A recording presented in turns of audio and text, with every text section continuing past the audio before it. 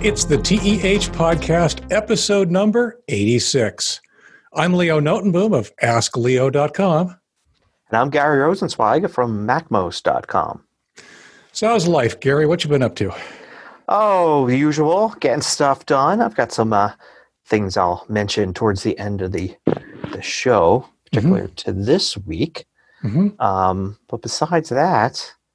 Question. I'm kind of curious. For various reasons, I end up working several weeks in advance. It happened mostly last year that I was planning on something where I was not going to be available for a week, and then I was available anyway, so I kept it. So the Mondays are the days where I spend most of my day writing content. But it's for content that's not going to get published for 3 weeks or so.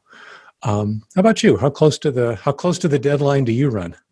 I am trying to maintain the standard of 1 week. So today I was working on the video that will go live at MacMost next Tuesday. Got it. So, I figure if I get the flu, or something that makes my voice scratch or me just not feel like working, I want to be far enough ahead where I can just say, okay, I'm going to take a few days and not get any work done. But I also don't necessarily release things in order. So say if tomorrow Apple were to announce new MacBooks or something and I'd want to do an episode on that, I could do that and put that forward in line to go out right away and push everything back one day. Right. Since you actually don't have anybody involved in your process, do you? That's just me. Just you, yeah. See, I've got both an editor and an assistant who are helping make sure my sentences make sense, but also just part of the publishing machine, turning the crank each week. So what that means is we've actually got a shared spreadsheet of all the articles and so forth and when they're getting published or republished over the course of the next few weeks. I could do the same thing, right? If there's a breaking news that I need to do something on right away, we can certainly shuffle things around, but it sounds like it's just a little bit more of a hassle than it would be for you because I've actually got to coordinate amongst a couple of different people.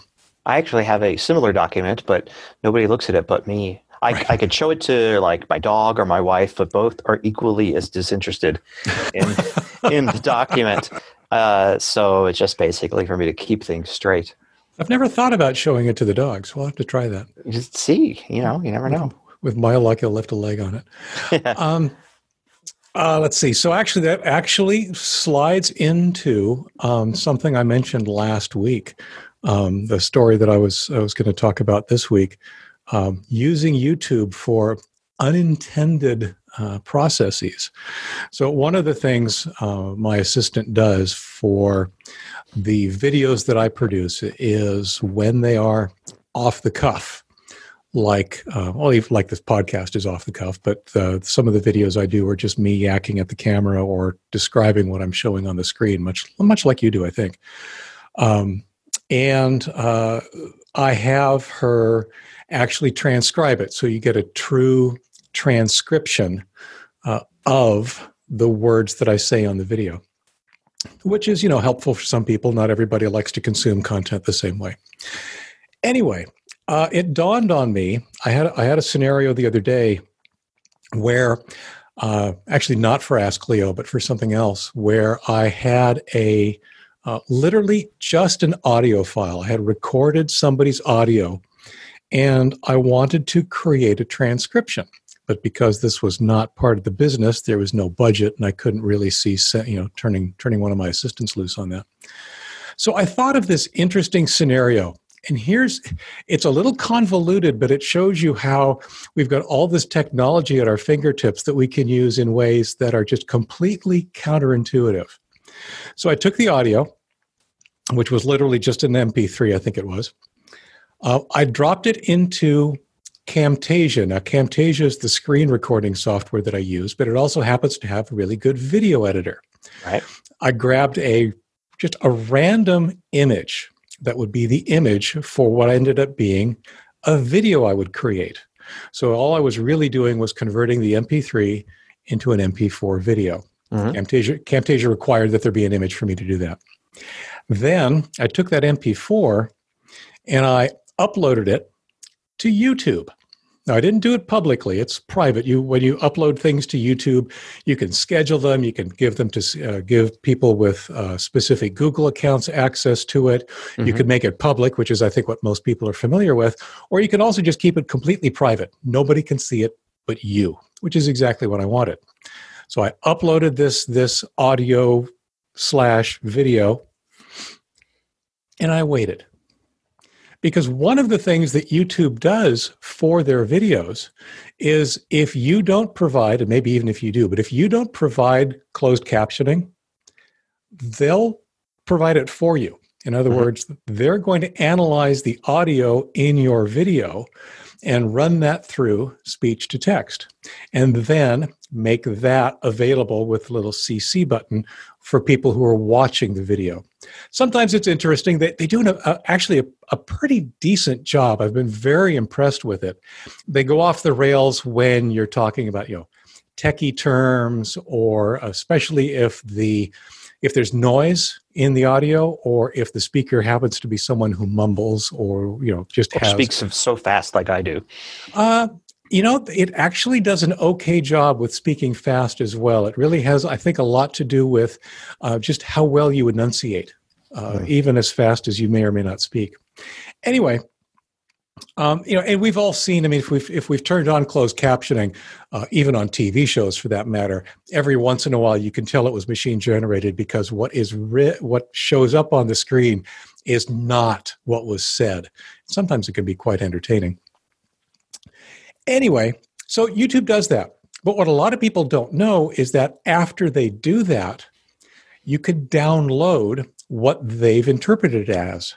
So I went onto YouTube Studio, which is where all these videos are available to me, and I went over to the closed captioning section and downloaded a text file. Now, the text file has essentially two pieces of information in it. It has the words that YouTube recognized, but it also has the timing. So for my purposes at that point, I just went out and stripped out all the timing and then started to clean up the words. So it was a very, very convoluted process but free, that actually does a pretty reasonable job of turning somebody's spoken audio into a text file that you can then use in other ways. In my case, I ended up publishing it. I actually ended up using it as a script for something else that I'll be doing for one of the organizations I support.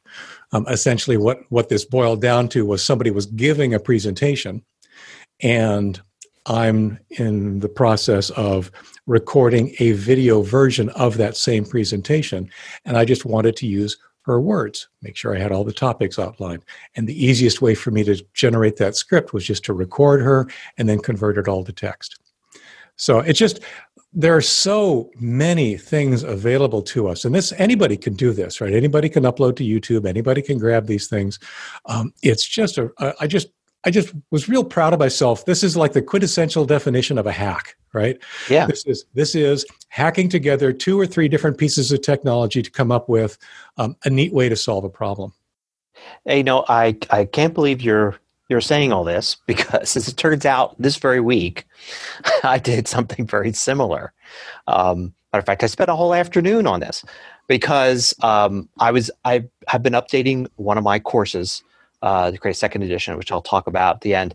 And one of the things I was doing is, looking at what the old course had, and then, doing it with the new software. And sometimes it's hard to watch your own video for like 10 minutes, watch what you do, take notes on it to figure out, okay, this is what I did in this video, and then recreate it. And I'm like, it would be nice if I had a transcript I could just read. I do have my regular videos transcribed, not just by YouTube's automatic process like you're talking about, right, but I have somebody do it professionally and then upload it to YouTube. I actually have that done after the fact, so it's not part of my process.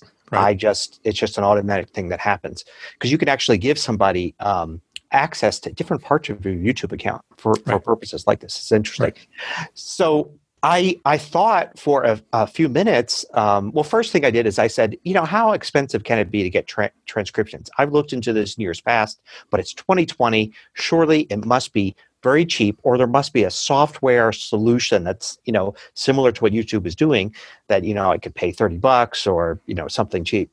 And I was surprised to find that prices really haven't changed too much. Yeah. Most professional transcription services are still about $1 a minute and will take some time to get the results back. There are some that are cheaper, all the way down to 10 cents a minute, which is, getting a lot better. And those are using computer stuff on the other end. Right. And then you get your stuff back, but still charging per minute. I was hoping there would be some version of YouTube software out there that I could get, or a kind of a pay a fee, and you could just use it as much as you want. Right. And I think stuff like that is coming. I've had to explain to a few users why it's so easy now. For years, both Mac and Windows have had dictation services built right in, but transcription seems to some people to be the same thing. But in fact, it's not, because transcription is taking audio that just goes on and on and on in a very linear, consistent way, and transcribing it. Whereas dictation is the person stops and you can see what's going on, and you dictate each line, and it's a very back and forth process. But anyway, I thought, hey, I know how I'll do this. I know how I'll transcribe these videos. I'll upload them to YouTube to an account, and I'll do exactly what you just described. And I almost did that. And then I realized that those very videos were already at Udemy, because they were my old course. Right. And Udemy does the same thing YouTube does. So I said, oh, wait a minute. And I went on to my, my instructor side of Udemy, and I'm like, oh, there's all the transcriptions. Download, please. And cool. I got the automatic transcriptions of my old course from Udemy. I don't know how they compared quality-wise. They were certainly good enough for me to use as notes to say, okay, here's what I talked about. I did see mistakes in them, especially technical terms like you're saying. But it would have been, like, if I had to transcribe my own stuff, like, say, an hour-long video, it would have saved a significant amount of time to do that, take the transcription there, and then simply edit it to get everything right, and probably could have done it in 10 minutes. I think that's one of the big differences between the professional services and these automated solutions. By the way, like you, I went looking first. I figured, it's been a couple of years since I looked at transcription, speech to text, and there's got to be a service out there. I went and looked at like the cloud services. I expected Amazon Web Services to have something that was easy to set up. But of course, yes, they've got all sorts of technology, but they don't have applications. They just have, the back end nuts and bolts for other people to build applications on top of. I didn't want to do that. But yes, same thing. I went and looked for software solutions. I figured somewhere there's got to be a cheap upload an MP3 and download a text file a little later, but not that I could find. So I can find. Yeah, this is an interesting topic, because another thing I did was, since my courses go up to Vimeo, right, which is kind of the pro version of YouTube. YouTube's free, Vimeo you have to pay, but you get all these cool features. So I'm using Vimeo for my course videos, and they have transcription thing there, but they don't do it automatically for you. Right. But they allow you to upload your own, and they have a couple tie-ins with other services. What I was hoping was one of those 10 cents a minute services would be tied in, and I can make it automatic. I could say, here's my credit card number, automatically transcribe anything I upload at 10 cents a minute. Right. But it wasn't like that. First of all, it was not the 10 cents a minute services. It was more like the $1 or $3 a minute services. Right. And it wasn't quite automatic. I used to, before I had somebody do it professionally, I used to do this not with Amazon Web Services, but with another Amazon service called Mechanical Turk. Oh, yeah. Which is still around, and you could, assign these tasks to people to do. And one of the things that was easy to do was to basically take a bunch of videos, say, here are the links to all these videos. Each one is worth $1.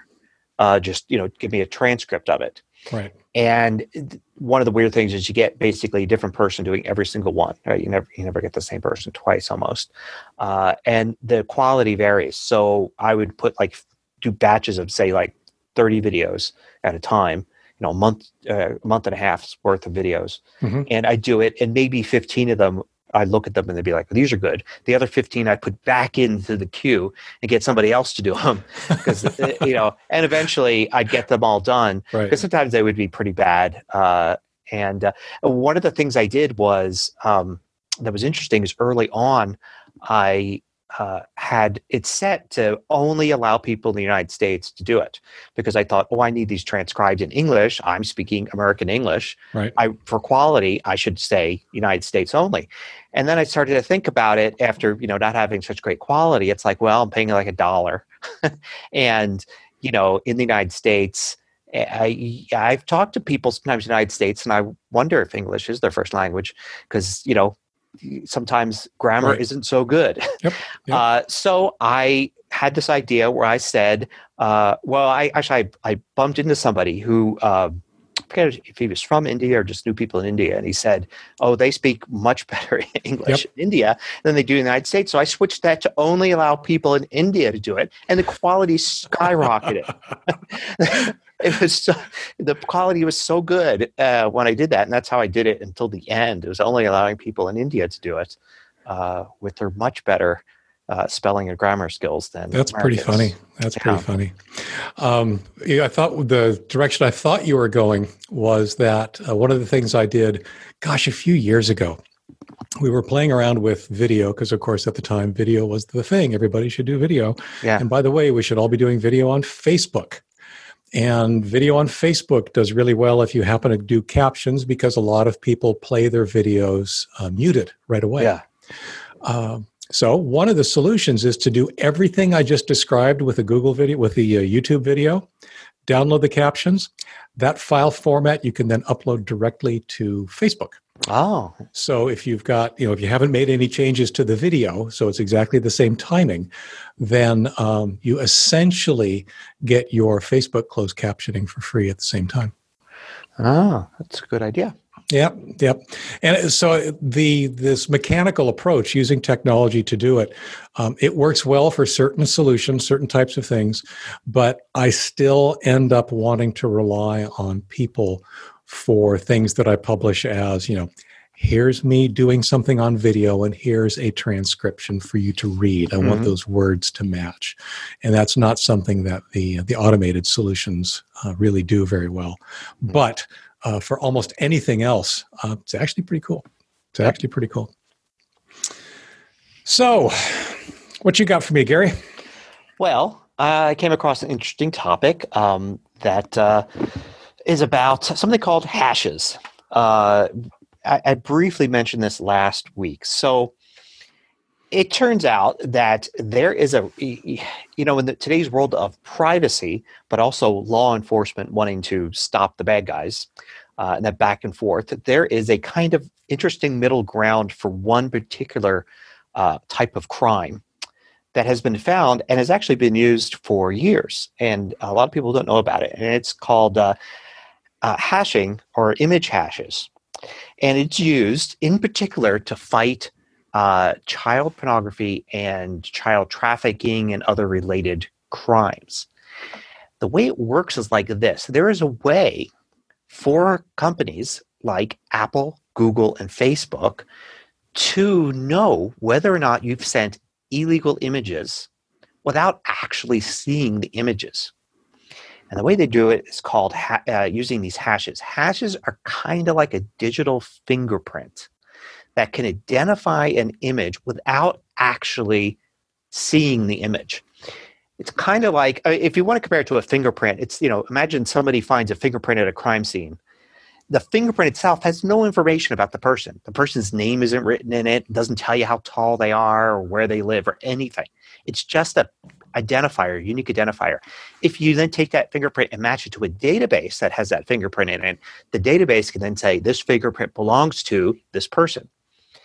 And these kinds of hashes are kind of like fingerprints for images. An image has a fingerprint too, and the fingerprint is nothing like the image itself, but it's kind of a unique identifier. Imagine, for instance, if you would a simple hash would be if you took every pixel in an image, and every pixel was represented by a number that said how much red, green, and blue was in that pixel, and you added them all together. So you added the number of the first pixel, the number of the second pixel, and all the way, to the, million pixels that are in an image. And you came up with a unique number that was the total of all those pixels. That would be a weird number, and it wouldn't really be that long. It would be like in the billions. So you'd be something like a 10-digit number. And that number would be unlikely to be used by almost any other image. So you couldn't see anything from just looking at 10 digits, but you could identify whether that image was the same image as another one. If you had two images, A and B, and they both had exactly the same number, when you added all the pixels together, then it's like a 1 in a billion chance that those two images are identical. And in fact, the type of hashes they use are much more complex, where it's almost impossible for two images to have the same fingerprint unless they were exactly the same image, even though that fingerprint is just a small number that you really can't tell what's there. So it turns out that they use this to fight child pornography. Actually, Microsoft was the company that was at the forefront of figuring this out. And then they donated all this technology to basically the government and allow anybody to use it. And there's a database of illegal images with the hashes there. And companies like Apple, Facebook, and Google can actually see an image go through their system, their email system, and they compare its fingerprint to this database. And if it matches, then they know that it is almost completely certain that that is an identical image to something that has already been identified as illegal. In the case of Apple, and we'll have the link to an article at Forbes, there was I think it's a Freedom of Information request that kind of revealed exactly how Apple does this. When they find images that have these hashes, then the email kind of, first of all, it gets stopped. It's not sent, right? So it appears something's wrong. Your email just doesn't get to the recipient. And the other thing is that it comes to the attention of a human at Apple, so some sort of law enforcement type of private law enforcement at Apple, who then checks the images. Now, two observations there. First is a horrible job to have. I know. There have been articles about people who are in that kind of a position and just how difficult it is on their psyche. Well, especially considering that the math behind this, the reason a human checks it is to make sure that it really is the bad image. Now, the math says it's always the bad image. Always. Like, you could work that job your entire life. There could be a room of 100 people working that job their entire lives. It's going to be exactly what image they think it is every single time, right? But they do it anyway, just to be sure, because there is a slight chance it could be a false positive. And then that's sent. At that point, then they contact law enforcement and say, we got somebody doing something, trying to use our system to do something illegal. It's interesting, too, that Apple must have people that are, this is their job, that, you're into, I guess it's one branch of cybersecurity, right? Is Apple has people that do this, that they care about this. And so does Google and Facebook, according to this article here. And I'm sure that means that so does Microsoft and all these other, I'm sure Microsoft does, because they invented the system. So I have a question. Yeah. Hashes are I think they're fascinating. Ask Leo readers will know that I've spoken or written about hashes quite a bit, usually in the context of cryptography, because they're very important. And of course, they're very important ways of doing things like storing passwords securely, where, as you described, it's a one-way thing, right? You can hash a password, you can turn a password into a hash, and only that password will generate that hash. But you can't just take a random hash and regenerate the password from it. It's a one-way function. The other characteristic, though, of hashes is that they change largely for minuscule changes in their input. Okay, so if you change one bit of your password, you change the uppercase A to a lowercase a, which is a 1-bit change in your password, then the resulting hash is dramatically different. Yeah, it's completely different. Yeah. So how does that not apply to images? Images, to begin with, tend to be, I want to say, I'll say fuzzy, and I don't mean that optically fuzzy. I mean that they are typically compressed. JPEG format is a compressed format. There's metadata in with the images. Various services like Facebook is known to recompress images once they're displayed on the screen. It seems like, first of all, anybody who's the least bit knowledgeable about hashes, all they really need to do is go change the bit, recompress the thing, and it no longer matches the fingerprint that these government agencies have stored. Is there something more to this hashing algorithm that kind of accounts for the fact that images can be the same visually and yet quite different digitally?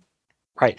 I thought about that while researching this, and I couldn't find any good information about what's actually happening here with these images.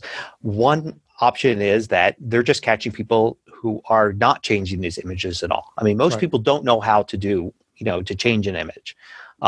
They'll just forward on whatever image they've got or whatever. Or maybe they don't. I mean, maybe they are dealing with lots of images and they screw up one time and send an image as is, and that's all it takes is to catch them. Mm-hmm. There also could be, just leaning back on my computer science background, you could develop a hashing system for images that doesn't rely on it being bit for bit perfect. You could go, like, what if you came up with a hashing system where it looked at various colors in various parts of the image, and took averages and all this stuff. You could come up with a fingerprint of an image that, even if you say recompressed it from 80% JPEG to 60% JPEG, or shrunk it from, a 4 megapixel image to a 2 megapixel image, you would still get the same actual hash. Right. If the image was the same. It's possible, theoretically, that you could do that. So I don't know which one is true, which one's being is the case. Another thing that could happen is they could simply go and take an image and automatically create a series of hashes to say, what if somebody did, say, use the default setting on Adobe Photoshop to recompress it? Then it would have this hash, and let's generate 100 very obvious variations on that. So if somebody did go and want to say, I'll just do a quick, like you said, images are recompressed if you upload them to Facebook, or if you upload them to even through email, like on the Mac Mail app, by default, it will compress images. But if you include, take that first image and include the hash for the image processed in that way as an alternative fingerprint, then it's possible you can still catch people. Right. I mean, I'm sure this isn't perfect. Because you wouldn't really need to go to the lengths of recompressing an image, doing any of that. All you would need to do is encrypt it. If you encrypt the image, right, you're done. There's no way. Yeah, right. These only work because email is not secure. In much the same way that regular mail is not secure. It's just not encrypted. It's right. Chances are your email's never going to be seen by anybody else except the person you're sending it to, and might not even be seen by them. But it's not being, people think it's encrypted. Sometimes people think it's encrypted. Sometimes people misunderstand the fact that email being sent from their computer to their email service, since that's encrypted, they think the whole thing is. But in fact, from me, if I sent you something from me to iCloud, and then you got it, say, through Gmail, it would be encrypted from me to iCloud. It would be encrypted from Gmail to you. But between iCloud and Gmail, not necessarily. Not necessarily, although I know that the infrastructure is improving and they are slowly making that encrypted as well. More to the point, while it sits on the iCloud servers and while it sits on the Gmail servers, it's not encrypted at all. Right. Now, you could encrypt something yourself. Like, you can create a PDF and type a couple of lines of text into a word processor, save it as a PDF with a password, it encrypts it, attach that as an attachment, send it, and then you're sending this encrypted message. The person at the other end, though, needs the password. Right. How does the person on the other end get the password? Do you send it in another email? Do you call them on the phone? The only way to do it securely is actually to do it in person.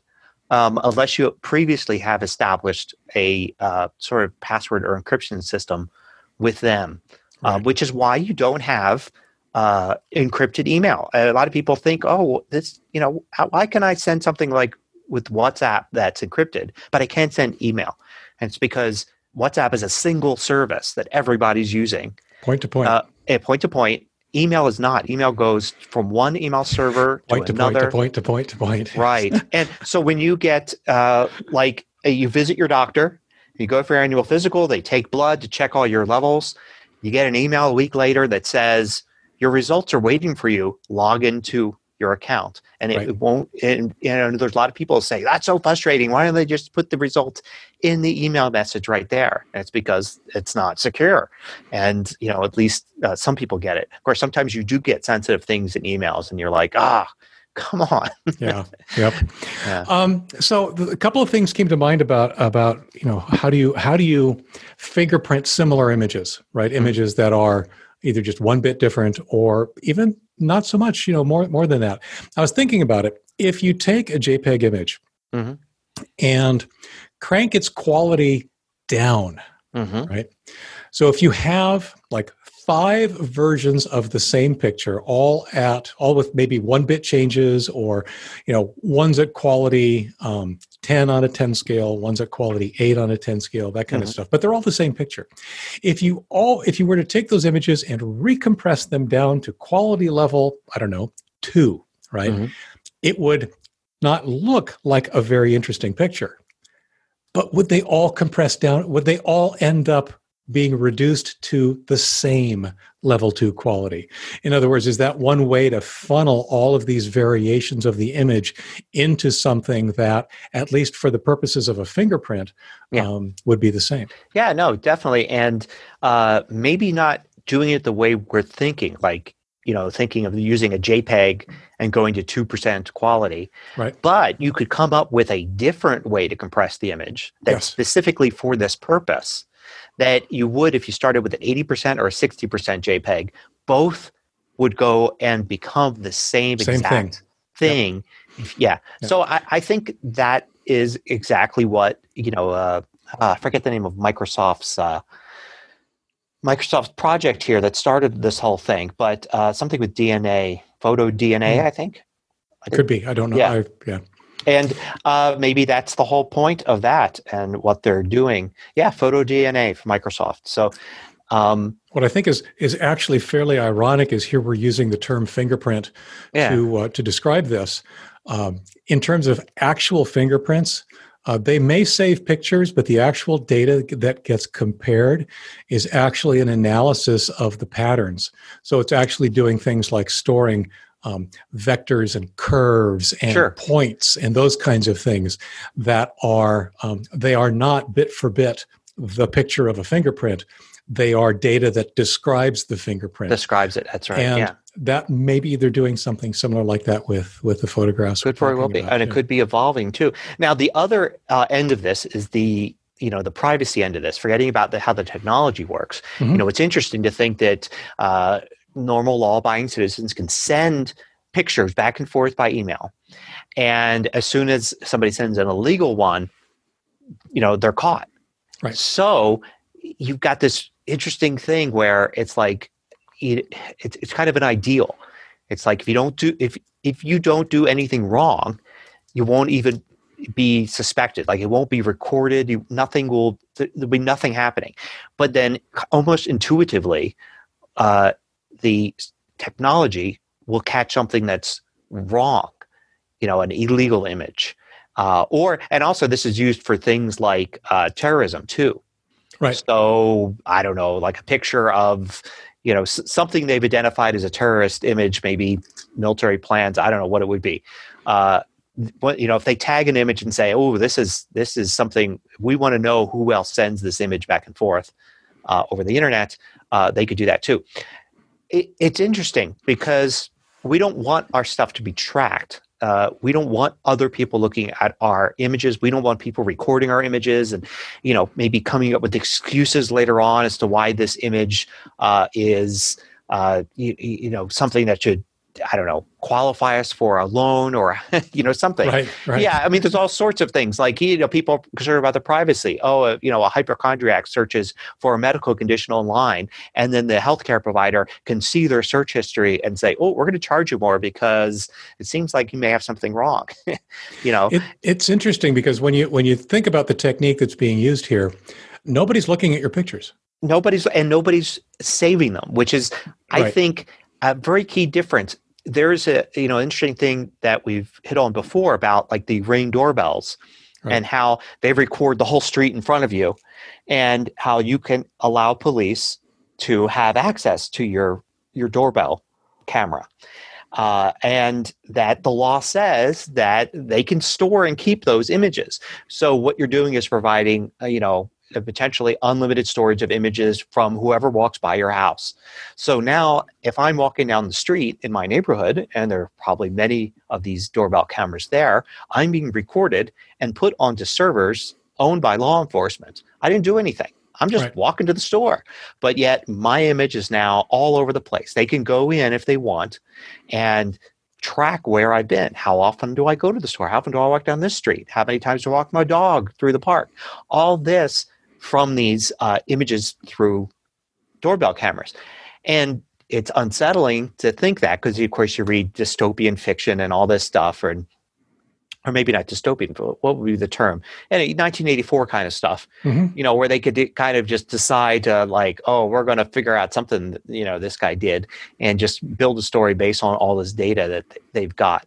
And so, the idea here in the United States anyway, is if you're not doing anything wrong or illegal, then you shouldn't be, your photos shouldn't be taken or recorded, and your movements shouldn't be tracked, and you shouldn't be in a database for, just doing normal everyday things.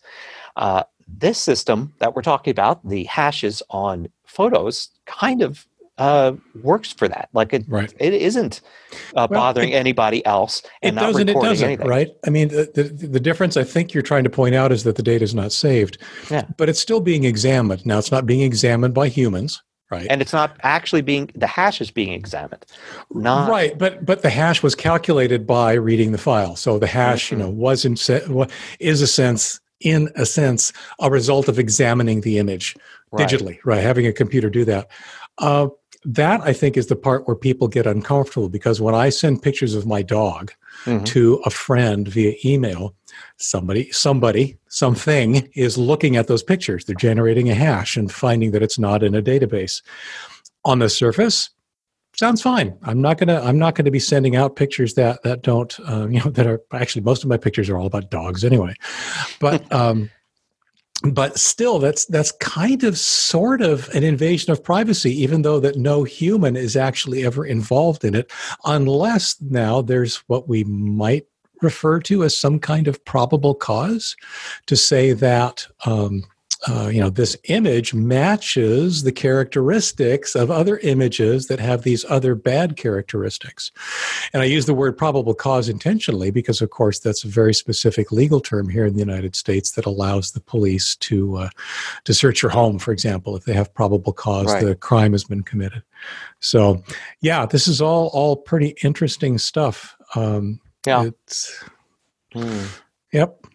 So one of the other things I was thinking of as we were talking about this, they don't necessarily even have to be looking at or for the entire picture. In other words, they don't necessarily have to have a database of these are the pictures we know are bad, that I'm sure they're continually growing. Another scenario, and I think it was the terrorism comment you were making.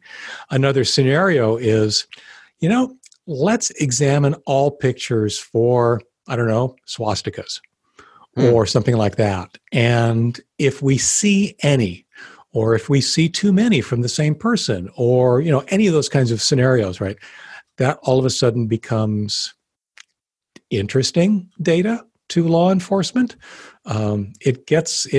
It's an interesting. I'm not going to call it a slippery slope because it's a technologically still a very big piece of work, but it's an interesting slope nonetheless to see how far you can consider taking it. Well, yeah, and that's where like the human look at the images comes in handy because somebody sending a lot of swastikas could be part of some sort of neo-Nazi group. They could also be running a Holocaust museum. Right. And archiving all of the, the things that they've gathered, doing a digital archive. So there are a lot of different reasons why, for all sorts of images, you think of somewhat legitimate reasons why people could be doing things. And be mindful of that. And maybe that's why, remember Apple, when, in this particular case, Apple is not then doing anything except identifying that the images are in fact the bad images, and then they simply send all that information off to law enforcement, and it's up to law enforcement to then go and figure out what's going on here. And they're still operating with the more traditional legal burden of proof, right? Outside of the computer. Anyway, it's interesting, and it's interesting from a technology standpoint and from absolutely. Like I said, hashes and cryptography fascinate the crap out of me. They really do. Just amazes me what you can and can't do. The fact, just the very concept of public key cryptography, where you end up with two numbers. Yeah. That one can encrypt data that only the other one can decrypt is just, that's magic. To me, that's just pure magic. Yeah. So. Cool. All righty. So in our possibly off topic, but still pretty cool segment, last week I mentioned Podcast Player. The week before I mentioned that some of what we're doing is kind of sort of inspired by a specific podcast in the sense of just the structure that we're using. This week, I stumbled across another Digital Planet podcast from the BBC. It's another technology-based podcast that I suspect if you're interested in TEH, certainly if you're interested in podcasts like Smashing Security or some of Leo Laporte's podcasts, Digital Planet is a really interesting one. Last week, they discussed repairing Voyager 2. It's unfortunate that Randy isn't here with us today because he, I'm sure, would have a lot to say about it. And he might even enjoy listening to it. But the fact that they were able to do the ultimate remote repair work on Voyager 2, which I think is right now the furthest man-made object from the planet. It's just fascinating. Anyway, it's another one of those interesting podcasts that, if you've got the time to sit down and listen or have it be playing in the background or listen to it on your daily commute, it's well worth a listen. Cool. For me, I had an interesting thing this week where I was looking at, Backblaze comes out with their annual report on how their hard drives did. Backblaze does online backups. They have thousands and thousands of drives spinning all the time, and they compile data on them, and once a year release the data and say, this is how the drives did. Because once you have a certain number of drives, you're going to have failures every day. Yes. So which drives failed the most? And we're talking about small percentages, less than 1% or maybe 2%. Failure rate over the course of a year for a drive, and you can get tips on kind of which manufacturers are doing the best quality-wise. But for me, I was looking at this report, and one thing that stood out was I was looking at one thing they were describing, and they described a 16 terabyte drive. Now, sure, you can have like an array of drives. You can put a bunch of drives in and into an enclosure, and you get like a lot of space in there. But I was like, 16 terabytes? Are they talking about a single drive? So I took the serial number from that drive and plugged it into Amazon. And not only does that drive exist, but you could just buy it. It's like $400. I had no idea that drives had gotten that far because typically my entire life, I've been at the outer edge of drive capacity. All the things I've done on computers have required me to just get the biggest drives that are out there for archiving my stuff and all of that. So any point in time you want to go to like 1995, you want to go to 2005, whenever it is, look at my desk. I've got a drive on there that's probably the biggest drive that you could get, single drive. So, at one time I would have had a 500 gig drive. Another time I would have had a 2 terabyte drive. And I have a 5 gig drive that I had bought recently. And I just kind of assumed that that's about where we were for consumer drives. I'm buying the small ones, though, the ones that are not the internal drives. So when I saw that there was a 16 terabyte drive that you could just get for $400 now on Amazon, I was amazed. As a matter of fact, there's a whole bunch of 12 and 14 terabyte drives for ranges anywhere from $300 to $400 from major manufacturers that you could buy. And it's just this is the first time in my life that I've not actually needed the top tier drives. It's like I don't know what my first temptation when I brought the Amazon page up buy now was I have to buy this. Of course I need this. Then I realized no, I really don't need this. My existing drives are nowhere near full. Buy now, ship it overnight, quick. I want it. I know. I mean, it's pretty. So I just had I had let it slip past my knowledge sphere that that's the drive technology got to the point where $400 buys you 16 terabytes on a single SATA drive. Did Backblaze have like good things to say about the 16 terabyte drives they were dealing with? Did they point to a specific manufacturer? I mean, my concern with a drive of that high capacity is that its failure rate, ultimately the measure would be, does a 16 terabyte drive fail less than half as often as 2 8 terabyte drives? Those kinds of numbers. I didn't see anything bad they said about it. I mean, they had all the manufacturers had something 12 terabytes or higher. Right. And the rates, there was nothing particular about the bigger drives failing more.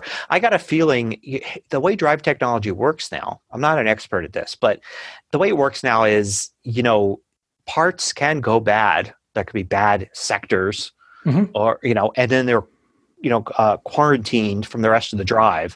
Right. So you may end up after a few years with a drive that's only actually has 99.5% of the space that it originally had, because a few bad sectors have now been determined as they're bad. We're not going to write to those anymore. So I imagine having a big drive like that, it's still, the drive will still only fail when a certain percentage of sectors become bad, or the hardware itself, something catastrophic goes on in the hardware.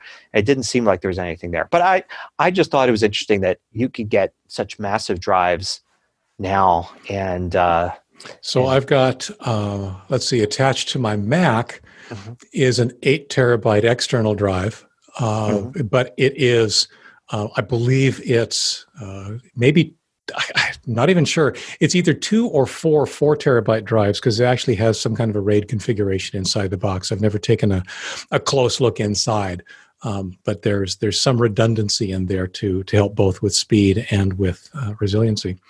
Been using that for a long time. In fact, our occasional guest / co-host Kevin is the one who turned me onto that one some time ago, and it was a workhorse for a very long time.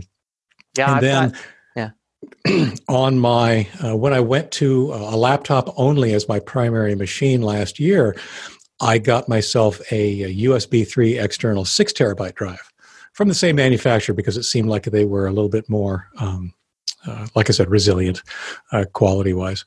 But I'm not sure even what kind of drive specifically is inside the box. That thing has been serving me well, and actually continues to serve me well. It's now connected up to my new desktop machine. One of the reasons that I got the desktop machine that I got is that I wanted options. And one of those options is to take, at some point in the future, the 16 terabyte, or someday the 32 or the 64 terabyte drive, and install it in the box. And just, have it be an internal drive with all the speed and goodness that seems to imply. I right now I've got a internal 1 terabyte SSD drive. Right. Then externally I've got a 4 terabyte Time Machine drive and a 5 terabyte external drive. which doesn't seem to make sense, and it's exactly what I warn people not to do. Like the backup drive should be bigger than everything you've got, but Right. it used to be. It depends on what you're backing up, but yes. Well, it's true. Yes. So it used to be. I used to have 1 terabyte internal, 1 terabyte external, right? So 2 terabytes total to back up, and a 4 terabyte Time Machine drive. Well, the 1 terabyte external drive got a little too crowded, so I wanted to replace it, and it just didn't make any sense to go to a 2 terabyte drive when for $20 more, I could get a 5 terabyte drive, right? Right.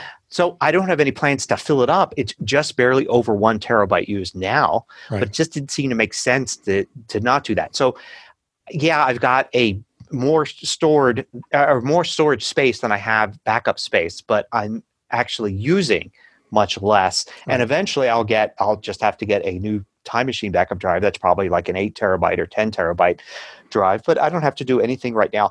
And the funny thing is the old terabyte drive, I need to replace the network drive I've got set up for household stuff at home for my family who all use MacBooks, and including me, and they all back up a Time Machine over the network.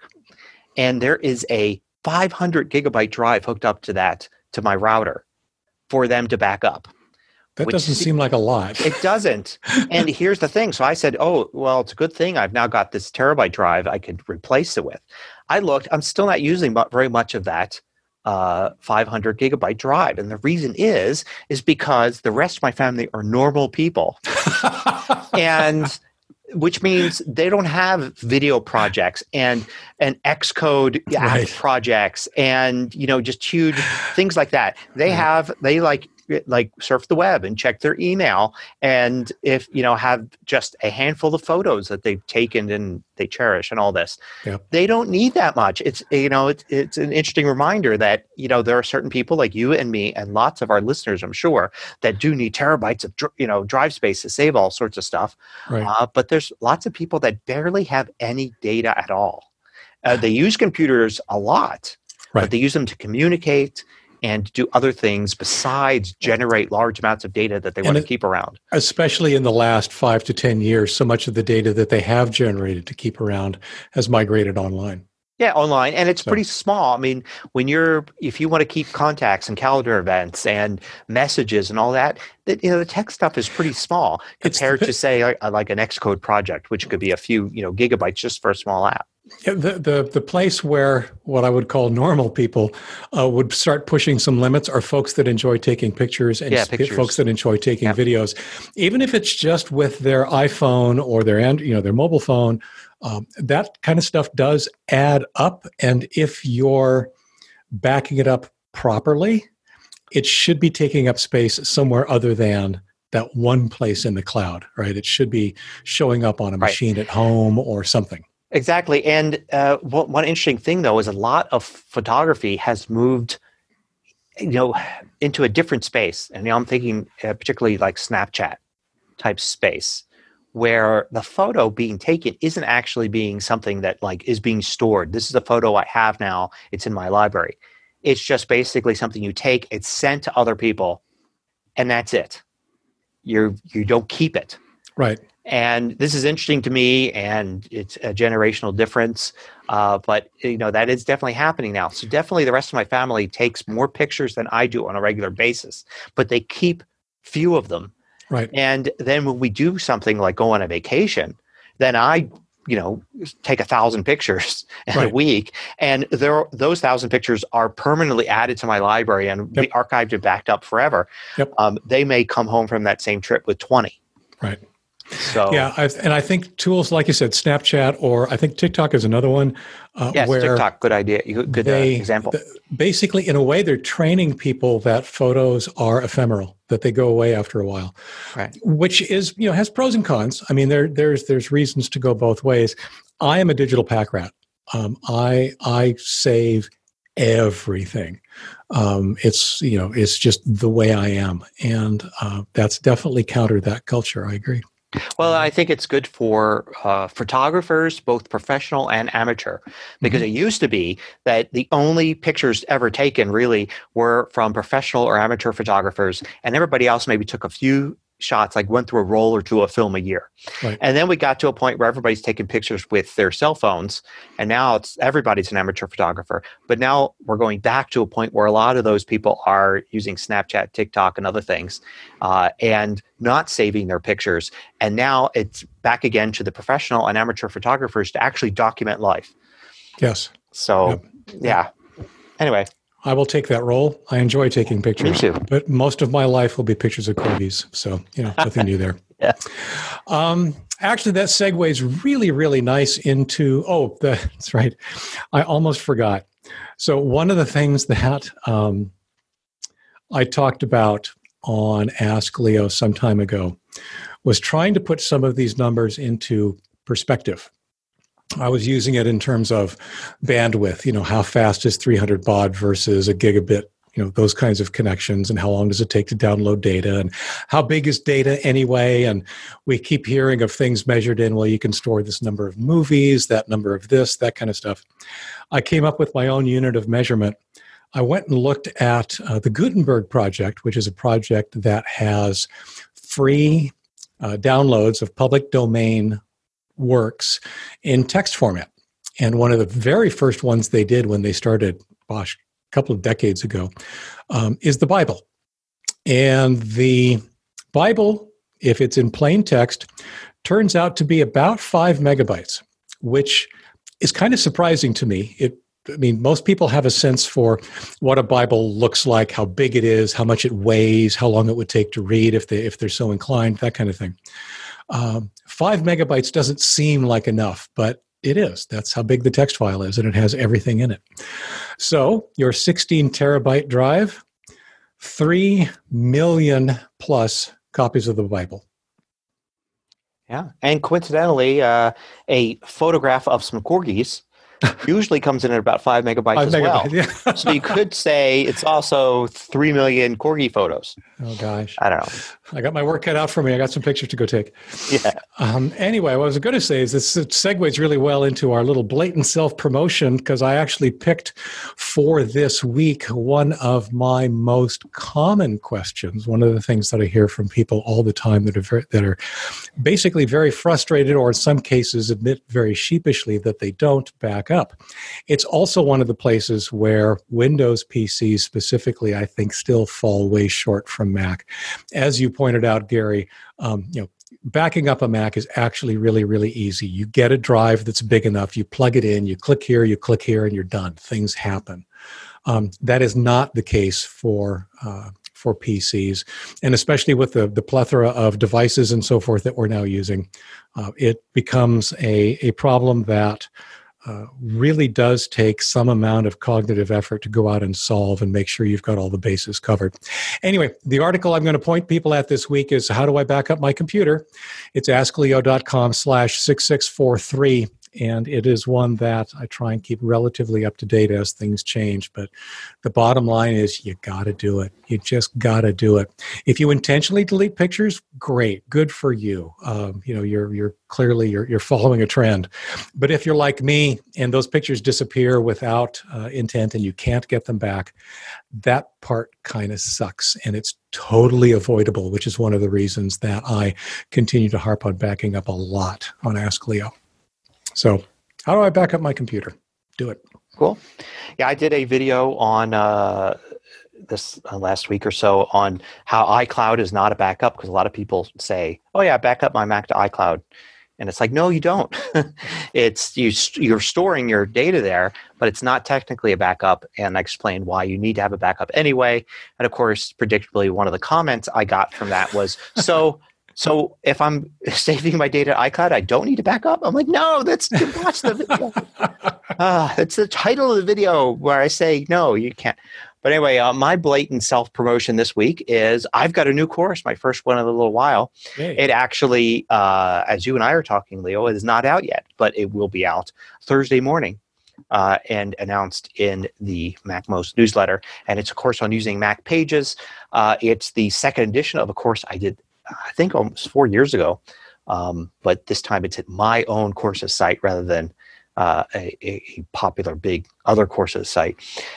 So in my newsletter, I'll be announcing it with a like a launch coupon. So I imagine a lot of people cool. who want that and listen to us probably already subscribed to my newsletter at macmost.com. And Pages, remind me, that is equivalent to what in the PC That's world? equivalent to Word. Oh, really? It's the word processor.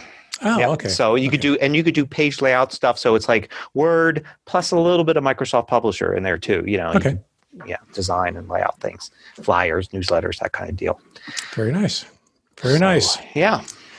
Well, for saying that we don't care if it's an hour or less or more, I know we are coming in at almost exactly 1 hour's worth. I don't know how we do it. We've trained ourselves for the previous 84 episodes or 85 episodes, I guess. The show notes for this week are at tehpodcast.com/TEH86.